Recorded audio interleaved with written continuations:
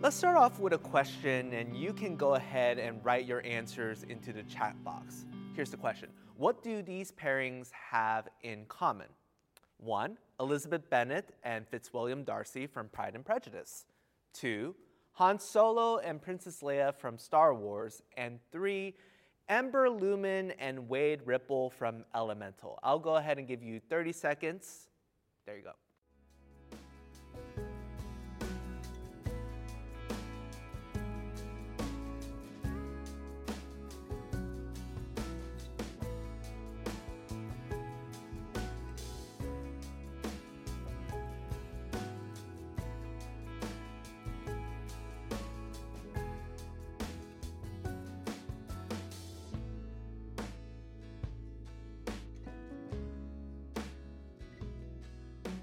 All right, so here's the answer. The answer is that it doesn't matter if it's 1813, 1977, or even 2023, the idea still holds strong in fiction that opposites attract. Now, let me ruin this by telling you that's not actually the case. According to an extensive study performed by the University of Colorado in 2022, the average couple shares around 82 to 89% of traits in common. So in other words, we are wired to seek after sameness. And according to experts, not just in our romantic partners, but also in the majority of our relationships. This is because, according to sociologist Christina Cleveland, knowing what to expect is less cognitively demanding for our brains, and so we opt for generalizing and making a quick judgment about what or who we encounter. So let me give you an example of this. What's this right here? Yeah, it's a chair, right? Okay, what about this image right here? A little more expensive chair. Okay, I think you're getting it, right? Okay, but let's try one last one. What's this right here? Looks odd, but you probably guessed it's a chair. You don't have to think too hard about whether something is a chair or not. Even if you come across a chair in a really odd shape you haven't seen before that costs a ridiculous $160, yeah, that red chair is $160, you still wouldn't spend too much time trying to figure out what that thing is and if you can sit on it. This is because our brains have already done the hard work of creating a general assumption about chairs, and so we can immediately make a judgment about them and whether they're safe to sit on or not. This is a process that is called cognitive misering. And if our brains didn't do this, life would be so much trying and so less efficient. I mean, imagine if every time you encountered a new chair, you had to think hard about what it was until you felt confident enough to sit in one.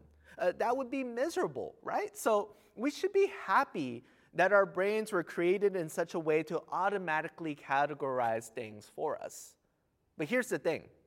We don't just do this with chairs. We also cognitively miser other people, and here's how that works. When we see parts of ourselves reflected in someone else, when we see our interests, our passions, and temperaments, our tendency will be to like that person more because, well, we generally like ourselves, right? And because we like ourselves and like what we see of ourselves in another person in at least one area, we will then assume that person has other positive attributes. And if indeed they are like us, we will keep that person close because their presence in our life, well, they validate us and they validate our understanding of self, community, and our world. And when we do this, sometimes it's really harmless. Like, for instance, I love Usher, and then I learn you love Usher, which makes me feel good about myself because someone else in the world is affirming my taste in music. So I then assume that you also have a proper appreciation for 2000s R&B, that you know objectively Confessions is a work of art, and that you also pretend Here I Stand and every album leading up to Coming Home doesn't exist. And so it becomes in my best interest to keep you in my social circle because when push comes to shove, I know you you are going to be right there with me, passionately arguing that Usher is the greatest male entertainer since Michael Jackson. And all this is harmless because here's the thing. At the end of the day, if you don't agree with me, if you hate Usher, I just think you have a bad taste in music. But I wouldn't conclude that you're a bad person. But unfortunately, we don't just categorize people based on whether they like Usher or not. We also do this based on gender, race, socioeconomics, and yes, you guessed it, even in political views and preferences. And this is where it gets dangerous because the same cognitive misering that attracts us to like-minded people is the same biological function that increases our aversion to differences. A person who is different than us is cognitively demanding because we can't easily predict what they're going to be like. So our tendency is to categorize unfamiliar as odd, unsafe, or even bad. Their differences don't reflect us, and this makes us less likely to like the other person since we see very little of us in them. And if the differences are significant enough and we don't like them, we are likely to assume negative attributes in that other person. And because differences can violate our understanding and narrative of self, community, and our world, guess what? We are more likely to stay away from those who are not like us. So here is the TLDL. It's too long, you didn't listen to everything I just said. Here's the basic point. We seek out and like people who are like us, and we stay away from and can even grow to hate people who are nothing like us. But surely, you might think, Christians don't struggle with this issue, right? We who follow Jesus must be the outlier, right? Well, no, currently there are 200 denominations of Christians in the U.S., and the only reason we have 200 is because at least 200 times, followers of Jesus elected to surround themselves with people who agree with them and to distance themselves from people who are nothing like them. Now, I'm not saying that some of these separations weren't justified or necessary, but 200 times in the U.S. and 45,000 times globally, at some point, friends, we just need to admit that even in the church, even as Jesus followers, struggle with people who are different than us. But Jesus prayed that it would be different. In the 17th chapter of John, we find Jesus praying for his disciples before his death. And I imagine that if you know you're about to die, you're going to be really selective about what you pray for in that moment. Because what you say to God is going to be what matters most to you. So as we read this, what we need to be thinking about is what mattered for Jesus. Well, let's read and find out together. He says this, "My prayer is not for them alone. I pray also for those who will believe in me through their message, that all of them may be one, Father, just as you are in me and I am in you. May they also believe in us so that the world may believe that you have sent me. I have given them the glory that you gave me, that they may be one as we are one, I in them and you in me, so that they may be brought to complete unity. Then the world will know that you sent me and have loved them even as you have loved me." What matters most for Jesus is the unity of his followers, and that they would be one just as he and the Father are one. Now, there's a lot of theological language in John 17 that I don't really quite get. It's kind of a tongue twister, and scholars have written countless articles and books trying to explain what Jesus is saying right here. And none of them have really figured it out either, because we're talking about the nature of God here. We're talking about someone who created the universe, who stands outside of time, and who exists eternally as Father, Son, and Holy Spirit, and yet is one God who cares enough about you and me to count the numbers of hairs on our head. So we are never going to fully understand God, and if he did, well, he wouldn't be God. So that said, here is what we can say about God. We don't know how exactly the Father, Son, and Holy Spirit can be three in one at the same time, but what we do know is that God is love. which means that Father, Son, and Spirit cannot be anything but a fellowship of perfect love that casts out all fear. So here's the point. What Jesus is praying for is that the perfect love and unity that defines the Father, Son, and Spirit would be reflected by his followers. And that this love and unity would be so obvious and unignorable that it would prove to the world that Jesus is Lord. Now, it's worth noting what the community Jesus prayed for ended up looking like in the first century. It included Pharisees, tax collectors, zealots, slaves, soldiers, Jews, Samaritans, Greeks, and Scythians, to just name a few. And if you lived in the first century and heard that all these people were in the same room together, well, you would go get your popcorn and get yourself a first row seat to the reality TV levels of dysfunction that this group was bound to produce. Because here's the thing, none of these people belong together. And every person in that group had at least one legitimate reason to hate someone else in that group.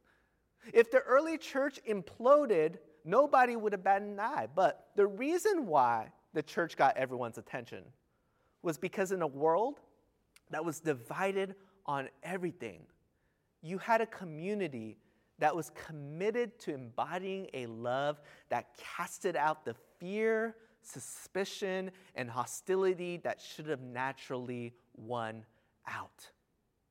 What makes Jesus' prayer revolutionary was not that it laid the ground for a community of people who looked alike, acted alike, and thought alike, because, well, anyone can do that. But because Jesus' prayer created an unignorable community made up of natural enemies who reflected the love and unity of the triune God, suddenly people had to consider that this Jesus just might be Lord. So here's the thing. Jesus' prayer wasn't just for his first century followers. It was also for us. Let's look back at the passage. My prayer is not for them, the disciples alone. I pray also for those, us, who will believe in me through their message. Jesus knew that 2,000 plus years later, we would still be living in a world divided by differences. And that one of the greatest temptations for the church would be to reflect the culture around us rather than to be a mirror of the triune God. He knew that our tendency would be to love those we like, to love those we agree with, but to keep away those people over there. He knew we would desire uniformity over unity. But church, if what matters more to us is being alike, then our witness will never cause the world to question who Jesus is and if he is truly at work. And the reason why is, well, let me try to illustrate this for you. When I was on vacation with my wife, my parents, and my in-laws, we stopped at a restaurant, and I just remember they assumed that we were different parties. And to be fair, that's a really easy mistake to make because we're an odd-looking bunch made up of one black man, 2 Koreans, and 3 white people. It looks like we're 3 separate parties. And while we were eating, I actually thought about how odd it was that we were actually at the same table together because, well, according to our world, we really didn't belong together. Here's the thing. At this table, let's do a demographic study here. We had 1 socialist Democrat, 2 centrist Democrats, an independent, and 2 Republicans. I'm not identifying who's who. We had 3 blue-collar workers and 3 white-collar workers. We had a Presbyterian, 2 nuns, an evangelical, a Baptist, and a non-denom. And racially speaking, historically, we all hated each other at one point. So you might be wondering, and I was wondering, why are we eating overpriced bratwurst together in a pseudo-Bavarian village in eastern Washington? Well, the reason is because God brought Jill and I together in a covenant relationship, and that made us all family. Same goes for the church. Whether we like it or not, Jesus established a new covenant relationship between himself and everyone in the world, and that makes anyone who follows Jesus family. And this means that ideally, the world should be looking at any church, and like those restaurant staff members, they should be asking, are we together? Because here's the thing, any group can be made up of people who look like each other, think like each other, and act like each other. There's nothing divine or extraordinary about that. And if a church is only built for a certain race, a certain income, a certain political view, or even a certain gender, then guess what?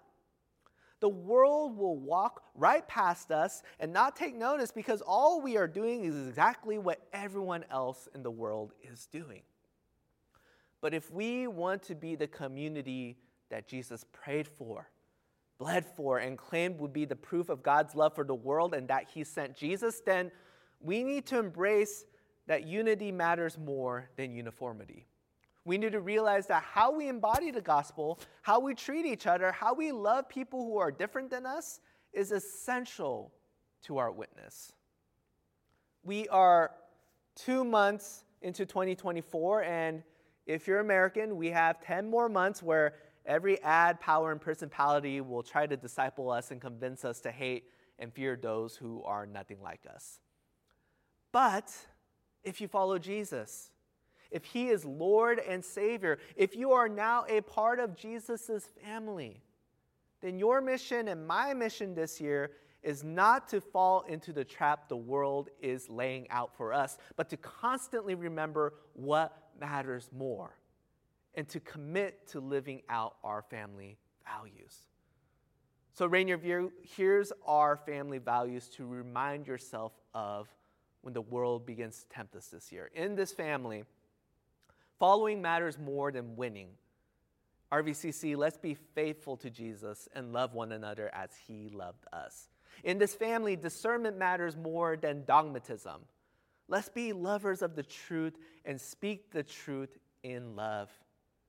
In this family, kingdom matters more than country. Let's seek the prosperity of our shared home, but without forgetting where our citizenship truly resides. And in this family, Rainier View, unity matters more than uniformity.